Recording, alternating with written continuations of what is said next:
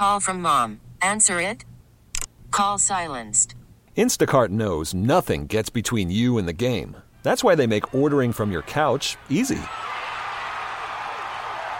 Stock up today and get all your groceries for the week delivered in as fast as 30 minutes without missing a minute of the game. You have 47 new voicemails. Download the app to get free delivery on your first 3 orders while supplies last. Minimum $10 per order. Additional terms apply. Baseball is in full swing. NBA playoffs are heating up, and your NFL team is gearing up for training camp. Listen to the latest on the teams you love here on the Odyssey app. The biggest sports radio stations in the country, providing unrivaled local coverage of their teams, all in one place. Exclusive interviews with players, coaches, and team executives, streaming live and always available on demand. Stay in the know with your favorite teams right here on the Odyssey app.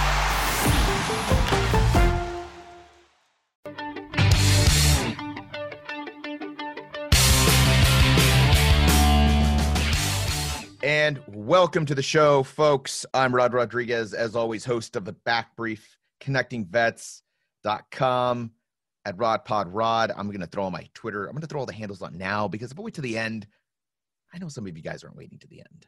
I know this, but you should, especially for this episode, because we've got a banger, folks. We got a banger. I've got Jack Murphy here, the wonderful, the ineffable. Is that a word? Ineffable? Yeah. I don't know why the word ineffable came to mind. I'm not even sure what the fuck that means. I could be insulting you. I don't even know what ineffable means. It's okay. I'm used to it, Rod. Thick skin. Thick skin. This weekend, this is why you folks need to be on the Twitters. You need to be on the tweetings, okay? You need to be on the Twitters, inside the Google machine, because I'm scrolling through my Twitter over the weekend, and then I see something from Jack Murphy pop up. And the thing that catches my, first of all, is the headline. Jack, you got to walk us through this. What did people miss this weekend if they weren't on the tweeting? Yeah, man.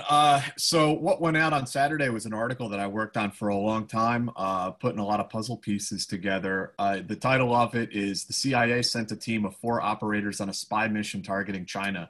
None Came Back." That is published by Yahoo News this weekend. And the story is about a CIA covert operation in 2008 that went awry, and 4 CIA employees were killed.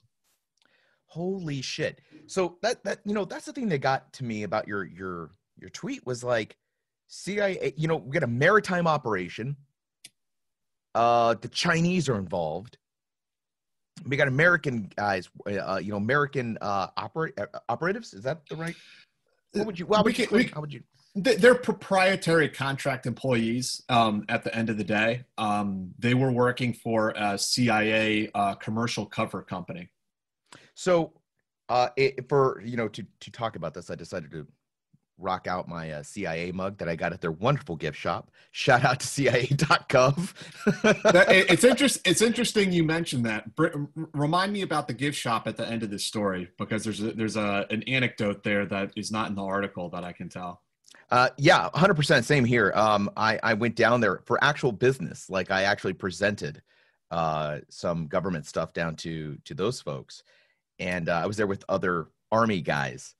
And it was kind of funny to us because I don't know how they hire at the CIA, but you have to be like, I don't know, between a 7 and a 10 in looks to work for the CIA. I was flabbergasted. I was sitting there like, who are these people? They all stepped out of like GQ and like these magazines. They're like, all the women were beautiful. All the guys were like chiseled jawed and like had form-fitting suits. And I'm like, me and my 4 dumpy Army guys are like, wearing your like puffy uniforms.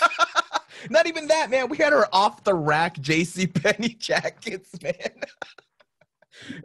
I felt like with the gold buttons. Yeah, 100%. I was like, dude, we're like the chess club, and the jocks just showed up, and everyone was like, stop eating, just dump your lunch. Fuck it, let's get out of here.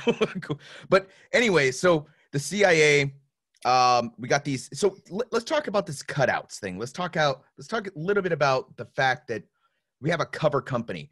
We hear about cover companies in movies, Born Identity style. what is this in reality? What are these things?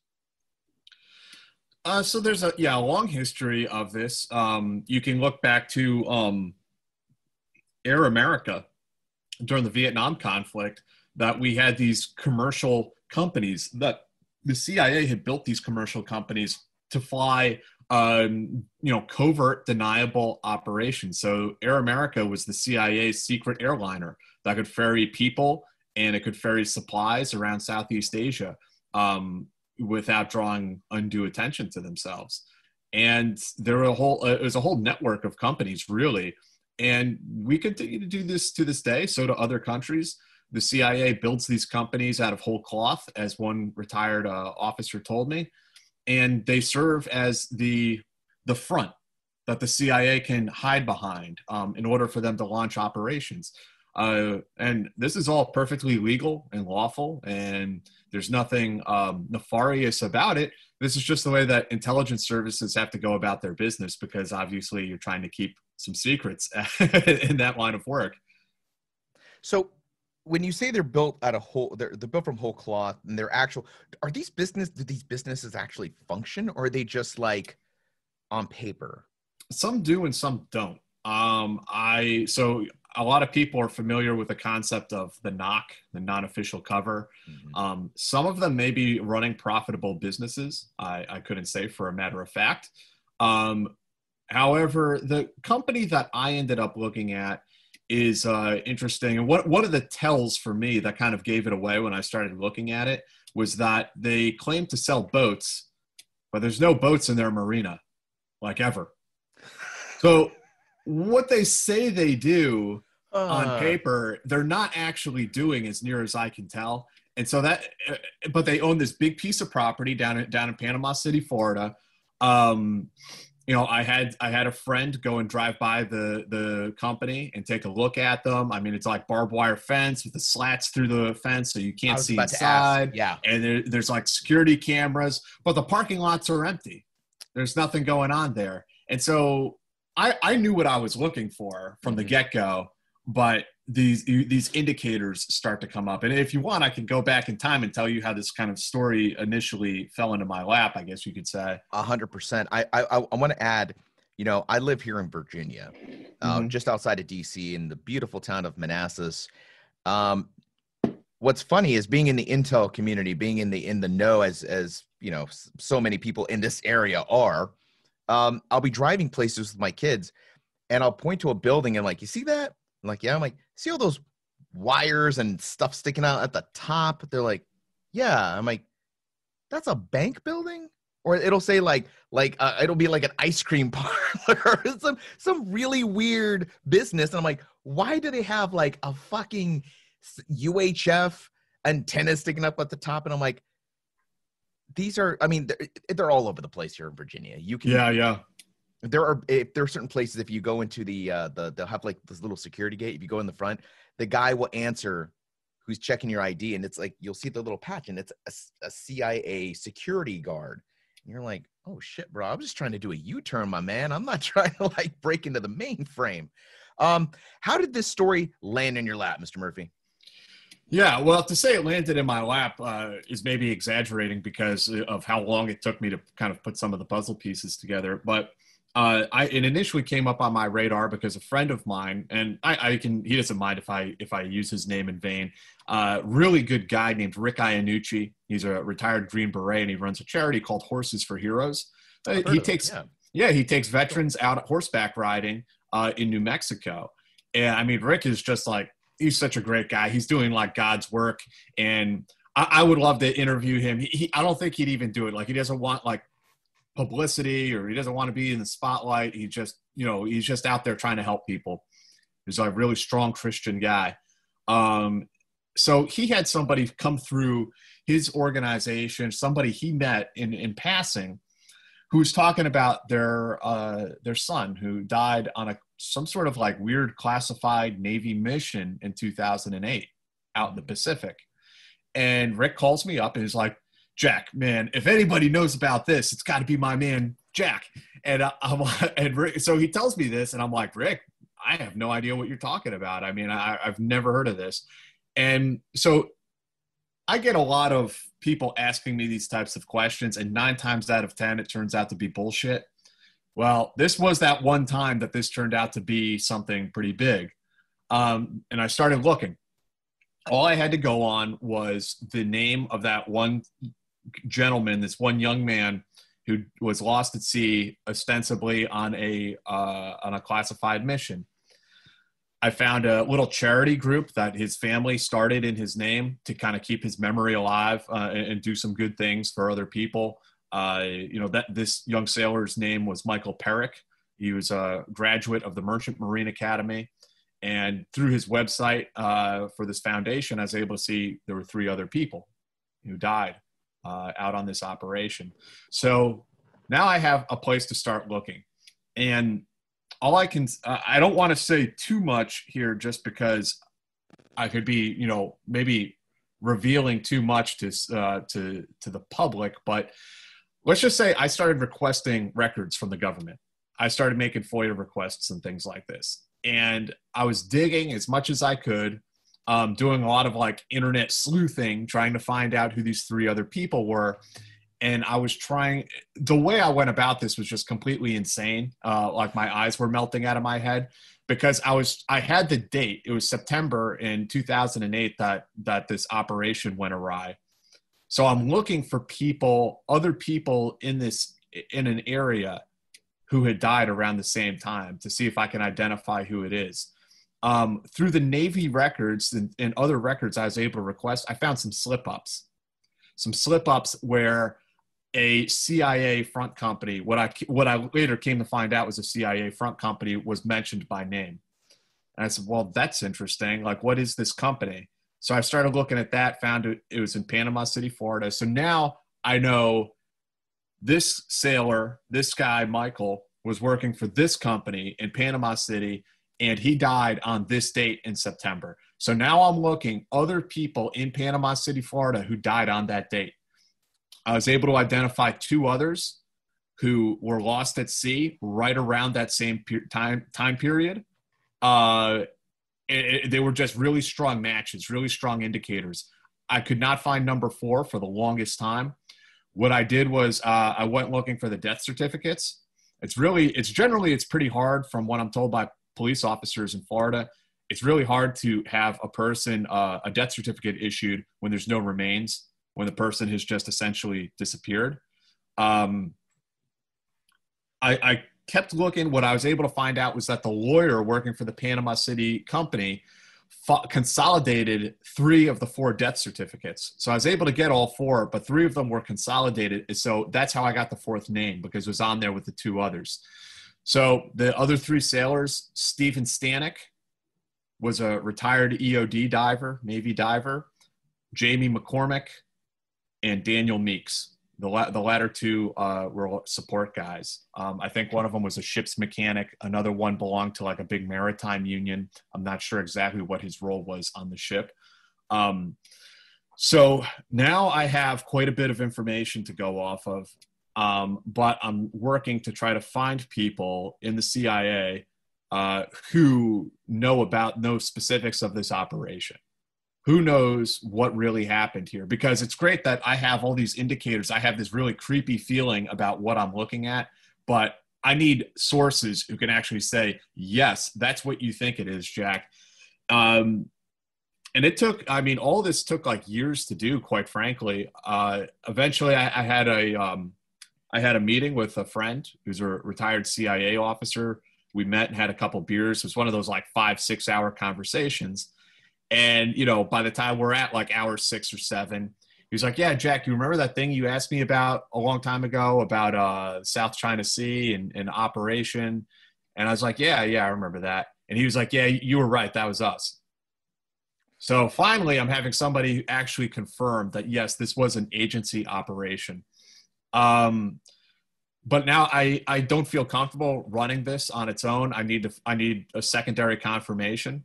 And eventually I was able, again, long period of time, I was able to find somebody who knew basically everything about how it had gone down. And at that point I had enough to publish. So I went ahead and started, pitching the article. to actually talk now about what did happen, what this really is, what really happened here. So this front company we've been talking about down in Panama City, I'm not mentioning its name to expose them because they've done nothing illegal or immoral or wrong. They were doing their job. The company has been around for a long time, actually. Michael Perrick and Steven Stanek, Daniel Meeks and Jamie McCormick were on a covert operation in the South China Sea. They got on a boat in Malaysia. They were working. This was a maritime branch operation, I should mention. There are 3 paramilitary branches: air branch, ground branch, and maritime branch.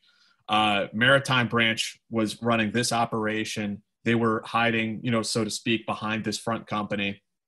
They got on a boat owned by Maritime Branch, about a 40-foot boat, and they were taking it from Malaysia up the coast of the Philippines to Japan.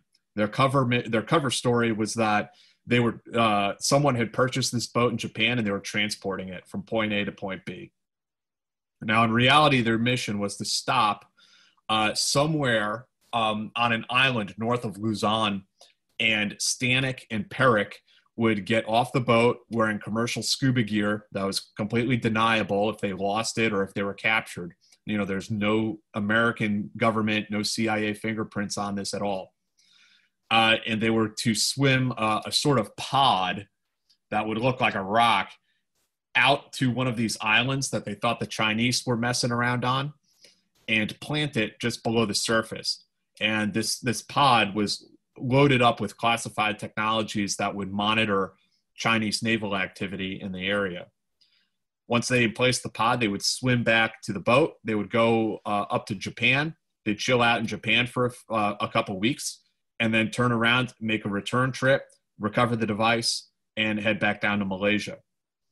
Now, what happened in September of 2008, what actually happened was that as they were approaching their area to launch this operation, a hurricane blew in across the Pacific. It was actually downgraded to a Tropical Storm Higos. It was projected to veer north. So Steven Stanek, he had to make a decision about whether or not they were going to go forward with this covert operation. He decided that they were going to go forward with it because the storm was projected to veer north and miss where they were going to be running this mission.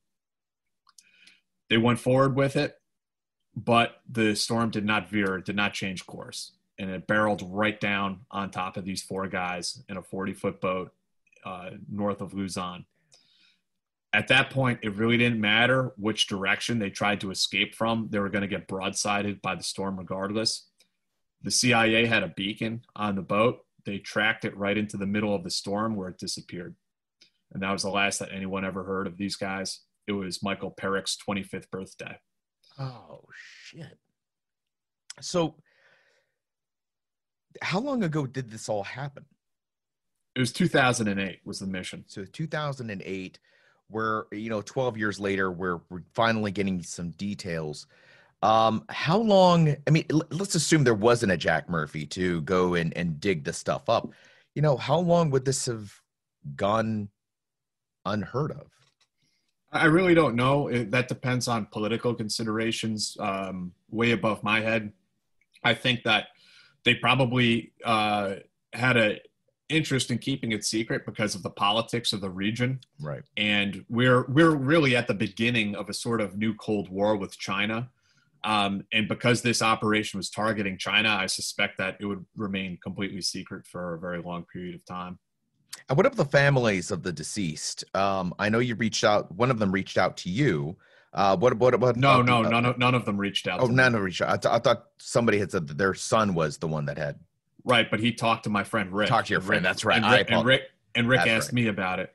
Okay, so I contacted. I tried to reach out to all of the families. That was my question. Yeah, they did not want to talk to me at all. Now, when something like that occurs, your kid is part of a CIA operation. You probably don't even know your kid is working in that world.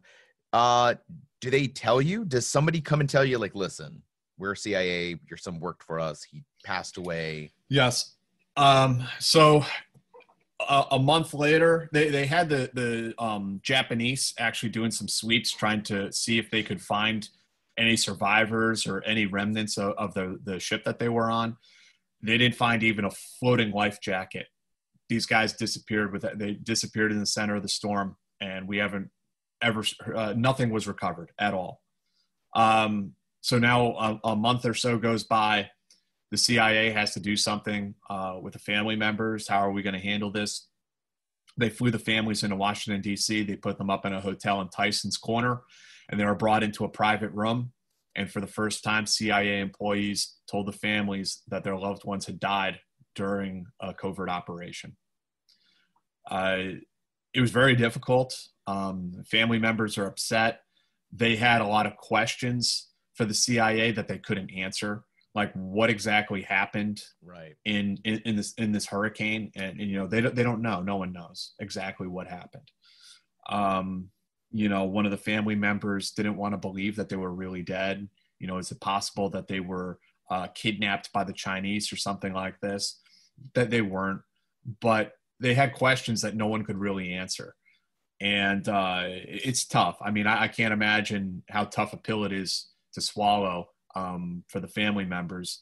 They were then brought to CIA headquarters, and there was a ceremony at the CIA's memorial wall where they have stars inlaid in white marble for every CIA employee who's died in the line of duty going back to the agency's inception. And 4 stars were added to the wall for these 4 gentlemen. And the families were able to meet with the director. They were able to meet with Maritime Branch. They were able to meet with other people of the Special Activities Division, and then sent home. And that's kind of the story. I can only imagine, you know, what they've had to deal with. Now, one of the family members sounds like they brought up something that I was wondering myself. Is it possible that they were captured? Is it? I mean, no. This was I mean, storm.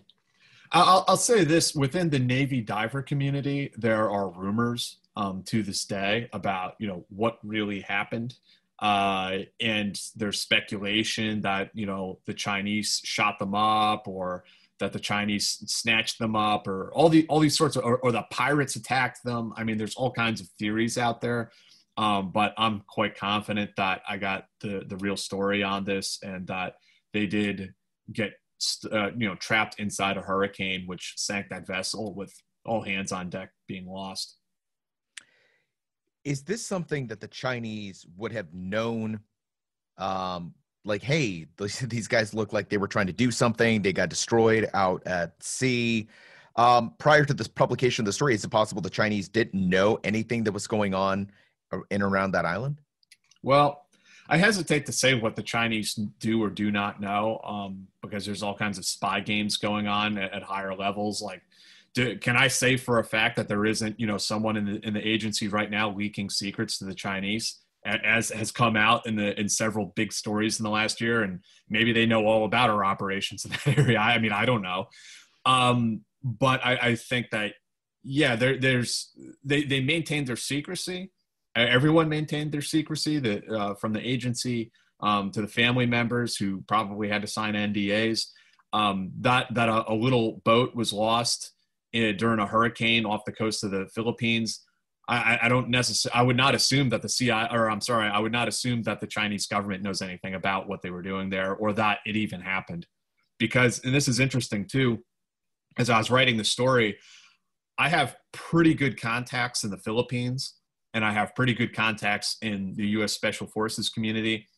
Man, I reached out to everybody, people who are like the SOTF commanders and stuff like that in the Philippines at that time, and said, hey, were you ever out looking for 4 American citizens lost at sea in this time period? And every single one of them looked back at me like, what are you talking about? Like, our own military completely oblivious that this operation took place. Is that good? I mean, in terms of like maintaining secrecy, 100%, like these guys are gone, that we've lost contact. This is supposed to be a secret operation. Let's just quietly flip the switch down and Right. the families. Right. But on the other hand, I mean, these were American citizens. They were doing something in the line of their country. I don't know. I kind of feel a little bit both ways on that. Like, should we have done a better job of looking for them? Maybe they could have survived. I mean, I don't know. Yeah, I mean, it's one of those things that's maybe impossible to say. I don't think there's anything that we could have done for them, unfortunately. You can keep looking and looking. I don't know what the odds are that you would ever, find anything, though. Take me back to this island that we're talking about. We've got this secret mission to emplace a rock with like super cool technology in there to observe, I'm sure, ships and whatever. What's the significance of this island? Why put this stuff? What was the point of this mission? How has it evolved today? That's a really good question. And to be completely honest with you, I haven't been able to identify the exact island that the target was, that they were placing this sensor on. However, that area is, it's a strategic site, not quite a choke point. I guess you could say it's a maritime choke point. Long story short, that area is the ingress and egress in and out of the South China Sea. And that is strategic waters, particularly for the Chinese government. I mean, you've seen them building all of these artificial islands on like reefs and atolls in the South China Sea. Like, they see this as their backyard, and they're expanding outwards in a attempt to maintain strategic depth. They do not want the U.S. Navy right there up on their shores. They want us pushed all the way out of the South China Sea, which is also about maintaining their economic access. I mean, this is like old school stuff. There are theories about naval power, and whoever controls the high seas controls, the global economy, which has been true in so many ways. You can also look at the Chinese developing this new Silk Road going across Eurasia. That's another way to completely get around American naval power. So that area that these guys were lost in, I'll just say it's strategically significant, although I don't know the exact specifications of the mission that they were trying to complete. Have you reached out to the Chinese and see if they wanted to talk about their position on the island? No, I haven't. I think that's the next step. I'm sure they'd love to invite you to the embassy here in DC. Come in. Oh, I'm sure they would. Have a cup of coffee. Yeah. Yeah. I once visited the embassy of Oman. And it's Oman, but it was kind of a scary situation. Because once the gates close behind you, you're in Oman. I asked the question of whether or not you reached out to the Chinese government, but at the same time, I'm very curious about what they have to say about stuff like that. This is the other side of the story, and well, we do have another curious incident in 2016. There was a underwater drone that the Chinese Navy plucked up out of the ocean about 50 miles off the coast of the Philippines that they said was monitoring their ship. They grabbed it up out of the water.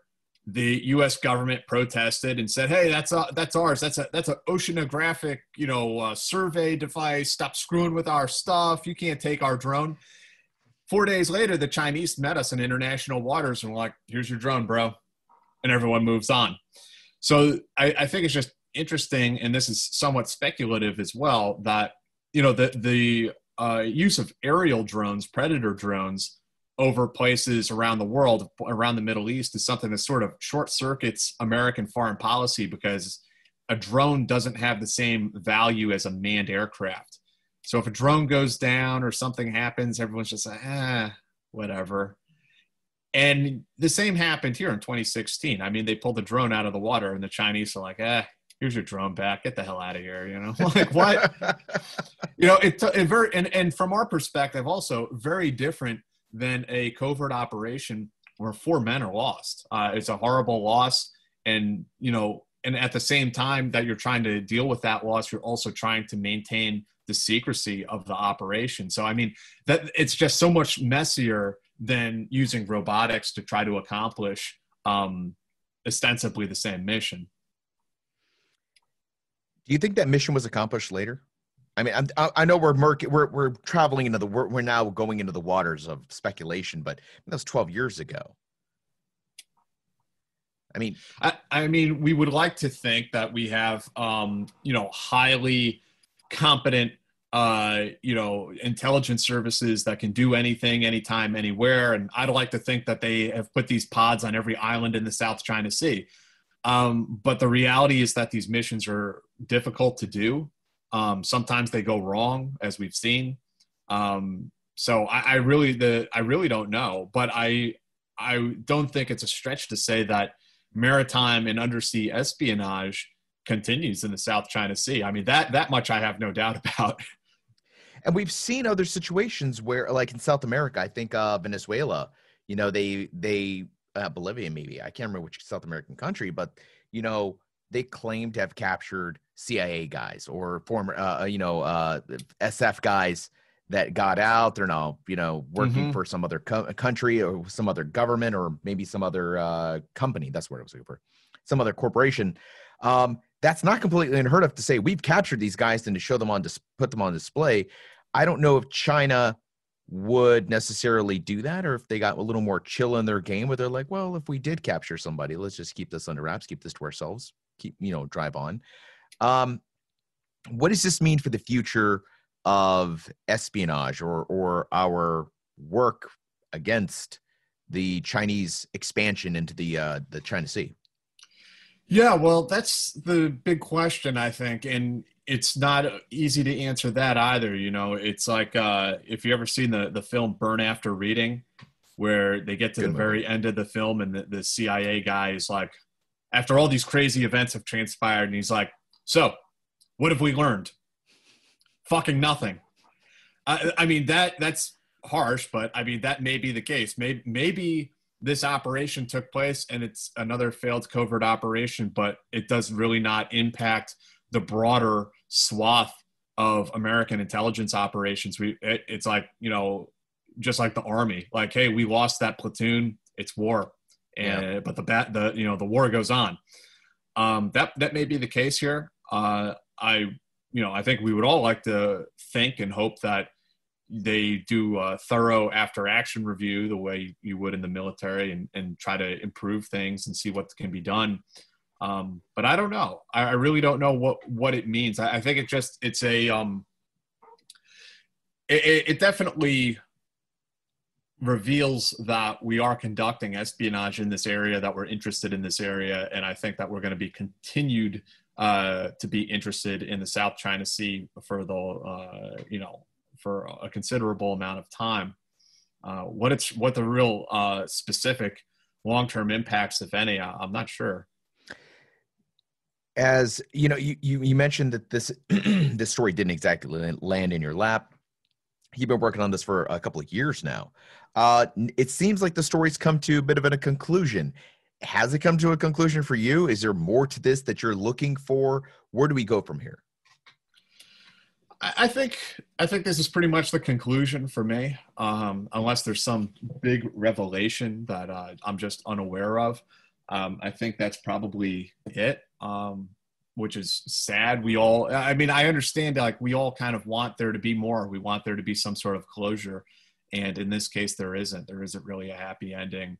You don't get that kind of catharsis of like knowing exactly what happened, because we don't, and I don't think we ever will. That's real life.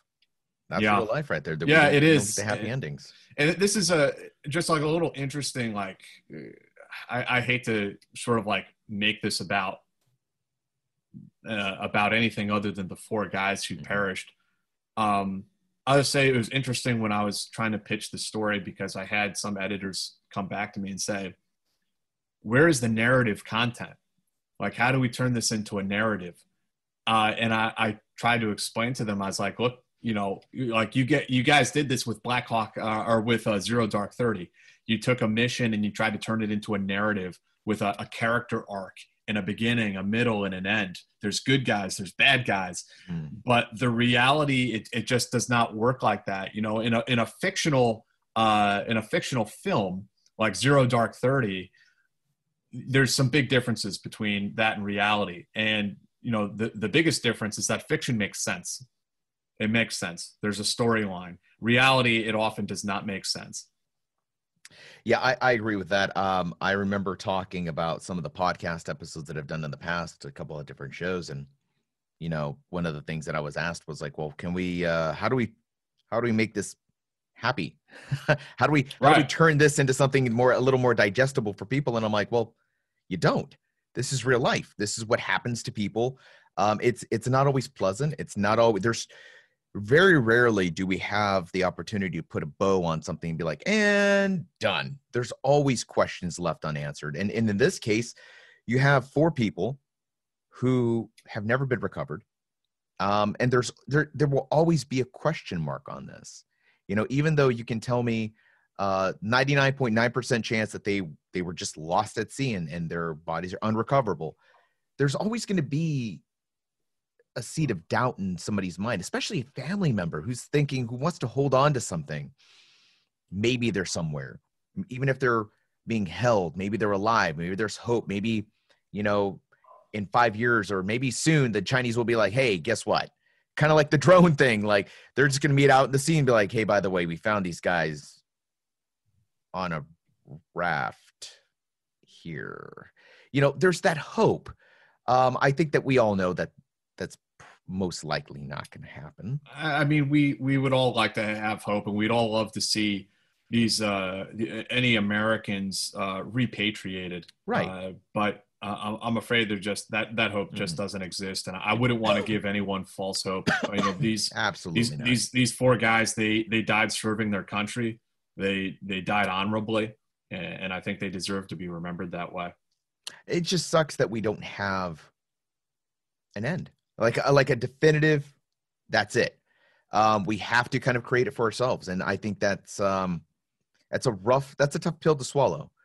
And I wish the best for their families, and I think that we all agree that we're all thankful for their service. I mean, it's interesting. One of the people that you mentioned in your story, maybe 1 or 2 of them were Merchant Marines, right? Yeah, Michael Perrick was a graduate of the Merchant Marine Academy. He was a young guy. He was, I think, 25 when he passed away on this mission. Dude was in great shape. Played football for the Merchant Marine Academy. I mean, he was a stud. A good guy. I'm sure he's a great guy. Is it common to recruit? You see, when I think of like CAA guys, I'm always thinking, recruiting from the special operations field. We're pulling from the Green Berets and the Navy SEALs and whatnot. I would never have guessed like Merchant Marine or anything like that. Is that a common thing for the CIA to go pull somebody from a non-military background like that? I don't know that it's uncommon. The guy who's the leader for this operation, Steven Stanek, he was a career EOD diver. I FOIA'd his fit reps from the Navy, like stellar reviews across the board. I mean, he was a solid guy. Interesting. Got anything else for us? Anything else to wrap this up, Jack? Well, man, I mean, there's a lot of other stuff. I mean, there's so much going on here. We can even get into like through this story and my hunting around, I kind of became acquainted with the Navy diver community. Okay. And there's some stuff there that we can get into for a little bit if you're interested. I think everyone is interested in knowing exactly what you dived into. What? What? Oh, wow. I did. Wow. I went there, man. I did it. You know how long I've been waiting to put a dive joke? But go for it, man. What did you discover? Well, I knew, very little about these guys or what they did. There's different types of Navy divers who have different jobs. I'd say overall, all of these guys have some pretty big balls doing what they do. It's a tough line of work. Interestingly, there's also the Navy saturation divers. There's a Navy dive experimental dive unit down in Panama City that Steve Stanek used to work for at one point. And there and elsewhere in the Navy over the years, these guys, it's like the NASA of the underwater subsurface world. Like everyone probably thinks about Navy SEALs. It's really these guys. They're doing like all these science experiments on divers.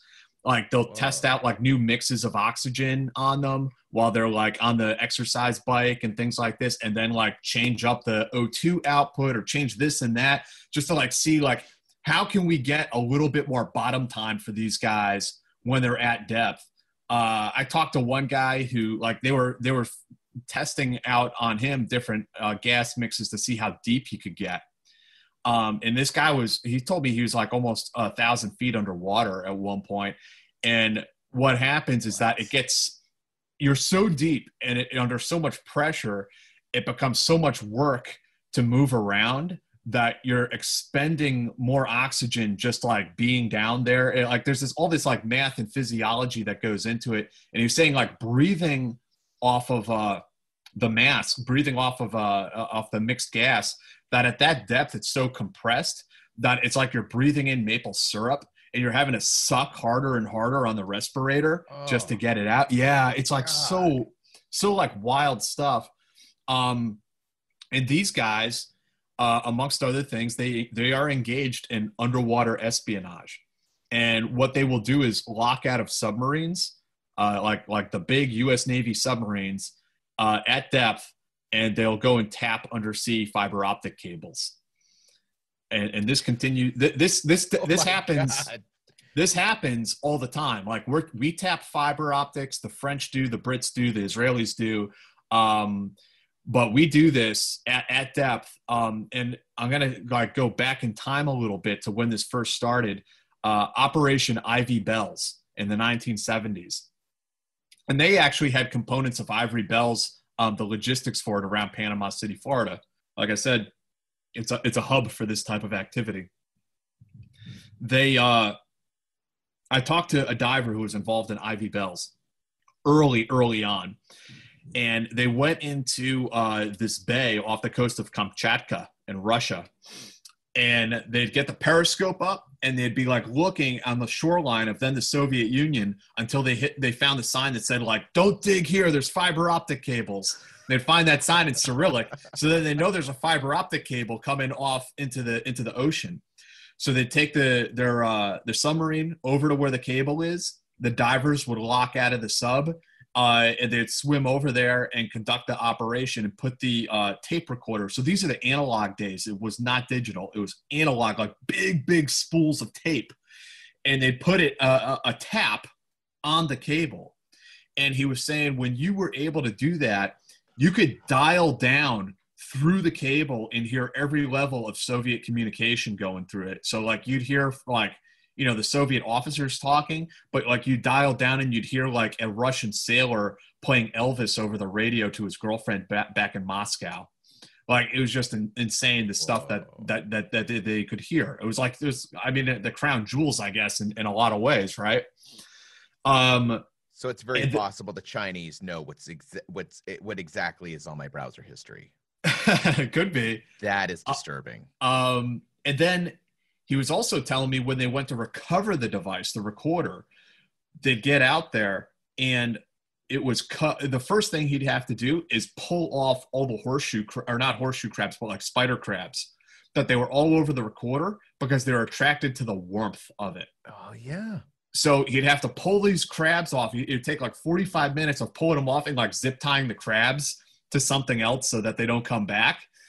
To get the tap off. And the reason why he was explaining to me was that it was because it's a giant tape recorder, right? Okay, what's its power source? A battery? He told me it was nuclear. What? Oh my God. Are you serious? Yeah. A nuclear power tape recorder. Jesus Christ. Like, that's crazy. That is, now you're making me wonder, like this is years ago. In the 70s, yeah. The 70s. What's at the bottom of the ocean right now? I've been told that the technology has made significant strides. Of course, it's all digital now, and I'm told the device is about the size of a briefcase. Wow. I wonder if we have to actually still go recover them, like in person. We have to go and send a guy to pick them up and put them in the sub and put the new one on, or if it's like we just walk by it. So drive by it. as you're probably beginning to tell that I went down multiple like tangents and rabbit holes in the course of this story. There's something called upwards falling payloads, which is, so you'd have a payload. Let's say it's this briefcase. You could fill like a balloon with gas, like that's buoyant, and it would shoot up through the ocean, and it would actually pop out of the ocean because it's moving so quickly, and go into the sky, and it could potentially be recovered that way. And of course, my cartoon-minded brain sees a sailor with a rowboat, just picks up the thing, puts it in this thing, and off he goes. That's amazing. What's crazy is like kind of going back to the experimental part. I can't imagine being a diver. I mean, it's okay, Rod. Today we're going to fill you up with this mixture of gases. Like, well, is it safe? We think so. The rats took a while to die, so I think we got time to pull you back in. Like, as you can imagine, like these guys have like respiratory problems and all sorts of health issues. Oh my God, that's crazy. Jack, amazing story. Thank you for sharing that. And I really think that you've probably, your exploration of the story of these four gents that passed away doing their job. I think that these kinds of stories really do bring some closure for these families and illuminate some of the work that we do as a country. Also illuminating the fact that there are other things happening around the world outside of like the political bubble that we seem to put over the country and a lot of our issues. There's a China, there's a Russia, there's a lot going on. There's the stakes are big out. The stakes are big out there. And that means that the stakes are big in here as well. I mean, this next election is going to dictate how we handle the future of these Cold Wars. Are we engaging into Cold War? Is there a way to defrost this thing before it gets bad? Before I let you go, I would love to hear the Jack Murphy forecast. Once you put your Kreskin the Amazing hat on, what do you think is going to happen? What do you think is the future for some of the political environment happening out there between us and China? Because I know that's a big one. That's going to be big, and that's going to be played kind of big in the elections this year. Yeah, it's that is the question of this century. This century is going to be defined by two visions of the future, one from America and one from China. And one wants to be the global hegemon continuously. We want to have another American century. The Chinese believe that the century of what they call the century of humiliation is over. And now that now it's their turn to be the global hegemon. That is so aggressive. Yeah, they are a century of humiliation. Is that what? So, God damn, that's how they see it. Yes, and they look back on things like the Boxer Rebellion as like something that happened yesterday. They see this as this humiliation of the Chinese people. If you ask Americans, ask them about the Boxer Rebellion, they're like, "What? What are you talking about?" And that's common in some parts of the world. I mean, in the Middle East, they talk about Sykes-Picot like it happened yesterday. It's in America, we just sort of put our past behind us and move on. So yeah, this is the question. What is going to be the predominant form of governance? Is it going to be China's panopticon state with social currency applications that are going to monitor our entire lives for political correctness? But then on the other side, what is the future of American governance? Where are we heading? What is our vision for the future?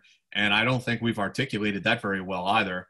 So yeah, this is the question. And right now there is a new Cold War that is brewing between the United States and China. And all of this could be precipitating the next global war. The next global conflict could be on the horizon. God damn it. I only hope that if there is going to be a global war, that we can finish Lovecraft Country, which is on HBO now. Before that, I am on this show. I'm addicted to the show. I got to know what happens at the story arc, and it really does come back down to story arc. So I'm going to bring it back. See, I'm going to Tarantino us. I'm going to connect the dots, man. Will there be a story arc? Is there a good guy? Is there a bad guy to the thermonuclear Chinese-American-Russian war that is that always seems to be looming. I'm not so sure there is. I'm not so sure there's going to be a plot or characters or a Zero Dark 30 that's going to carry us through that. I think that it's just going to be like a bunch of tiny little things that just turn into one stupid big thing. Yeah, well, that's what happens, and that's the big fear, is that we stumble into war without either side really realizing it until it's too late. And let's just hope that let's just hope it doesn't happen. First of all, that it doesn't happen, and that if it does, it's after the series finale of Lovecraft Country. I'm gonna keep talking. Have you watched this fucking show, dude? No, I haven't seen it. You have to watch Lovecraft Country, folks. Just check it out. It's freaking amazing. That's how I'm going to end it. I'm going to end the show on Lovecraft Country. No, seriously, man. I really appreciate all the work that you're doing. And you know what, folks? If you're on the tweetings, if you're a Twitterer, if you're on the tweets, make sure you're following at Jack Murphy, RGR, because you're going to get these stories before everyone else does. I got a chance to, I think the minute you tweeted it, it popped up on my feed, and I was like, what? And luckily, my wife was driving the car at the time, so I actually got to read it on the way home. And I messaged you almost immediately, like, dude, this is crazy. It's absolutely amazing. And I know you're working on something right now. Super good, super interesting. I'm going to reveal nothing, of course, because I can't wait to have this next conversation with you. But if things are going the way you think they are, it's going to be another banger. It's going to be another bombshell. I'm excited. I'm stoked. Yeah, well, the story, there's a couple things working on, but really there's some stuff about the TBI and PTSD stuff in special operations that I'm working on that I think is going to be kind of shocking to people. But I got some more homework to do on that before we run it. Dare we say they'll be blown away? Yes, I think they will be. I'm full of it today, folks. All right. You're all hopped up on goofballs, Rod. Goofballs and caffeine and CIA mugs. Here we go. That's how we do, boys. You had an anecdote. You had a story for us about the CIA gift shop. Yeah, Lay it on me, bro. I did. Yeah, so this is not in the article, but when the CIA brought the four families of Meeks, McCormick, Perrick, and Stanek to CIA headquarters for the ceremony, on the way out, they saw the CIA gift shop, and they asked, like, hey, can we go in and get something? And the CIA people there were very hesitant because, like, this whole thing is supposed to be, like, super freaking secret. No one's supposed to know they're here. But here are the families who have just learned that their loved ones died in service to their country, and it's kind of hard to say no. Open at the fucking shop. They went in there and they came out like with CIA sweatshirts and mugs and all sorts of stuff. Because I mean, that sounds kind of like funny on one hand, but on the other, it's like they were proud that their loved ones had served. 100%. Yeah. 100%. Have you ever been to the gift shop? No, I haven't. They sell the strangest branded shit. Not really? Just, oh, dude, I was like, CIA golf balls, CIA, of course, they got the keychains. They got like 7 different types of mugs, sweatshirts, hats, shoes, sandals. They even had liquor. I think it was liquor. Maybe it was, I don't know. It was like CIA branded drinks. Like the weirdest things. Do they have like t-shirts of like Che Guevara with the crosshairs over his face? I'm just saying. Don't, they should. 100%. I was so tempted to buy like some gaudy CIA shit just to be like, yep, see that right there? That's my CIA globe. Or like they had some weird shit there, like crystal sculptures with. It reminded me of the gift shop at Carlsbad Caverns. Just like random shit with Carlsbad Caverns thrown on it. I don't know. I'm just glad they're turning a buck. I will say though that my experience there was strange. I got to eat at their lunch hall, which looks like a 60s airport lounge. Oh yeah, that's awesome. People smoking cigarettes. It looks exactly like the place, it looks like it's never changed. The seats look like they're from the 60s. You could see people like Mad Men style smoking in that kind of environment. But it was definitely a strange experience walking through walking through some of the buildings and just seeing like the everyday. How was the food, Rod? That's what we really want to know. It was actually pretty good. They have like vendor, like they have it's like a legit chow hall, like not chow hall like an army chow hall, but it's like they have like the Starbucks and all this other stuff. Yeah. One thing I was warned before I showed up, cash only. Oh, really? Because they're afraid of handing over cards to vendors. Yeah, I got you. Yep. I mean, if you're a CIA operative guy, you don't want to hand over like, this is my fucking real name because I want to buy a cup of coffee. Yeah. Yeah, it was all cash only. There's like one ATM machine in that entire spot. That makes sense. Yeah, it was very, very odd. But yeah, they were all dimes. I got handed to the CIA. Beautiful women and handsome dudes and 4 dumpy army guys that had no business being there at all. We're never returning. It just made And I'll leave you with that, folks. ConnectingVets.com. Go check us out. We have the wonderful Jack Murphy there. Phil Briggs is doing that. CBS Eye on Veterans. We have Abby Bennett. I forget. Libby Howe. Julia Ladeau.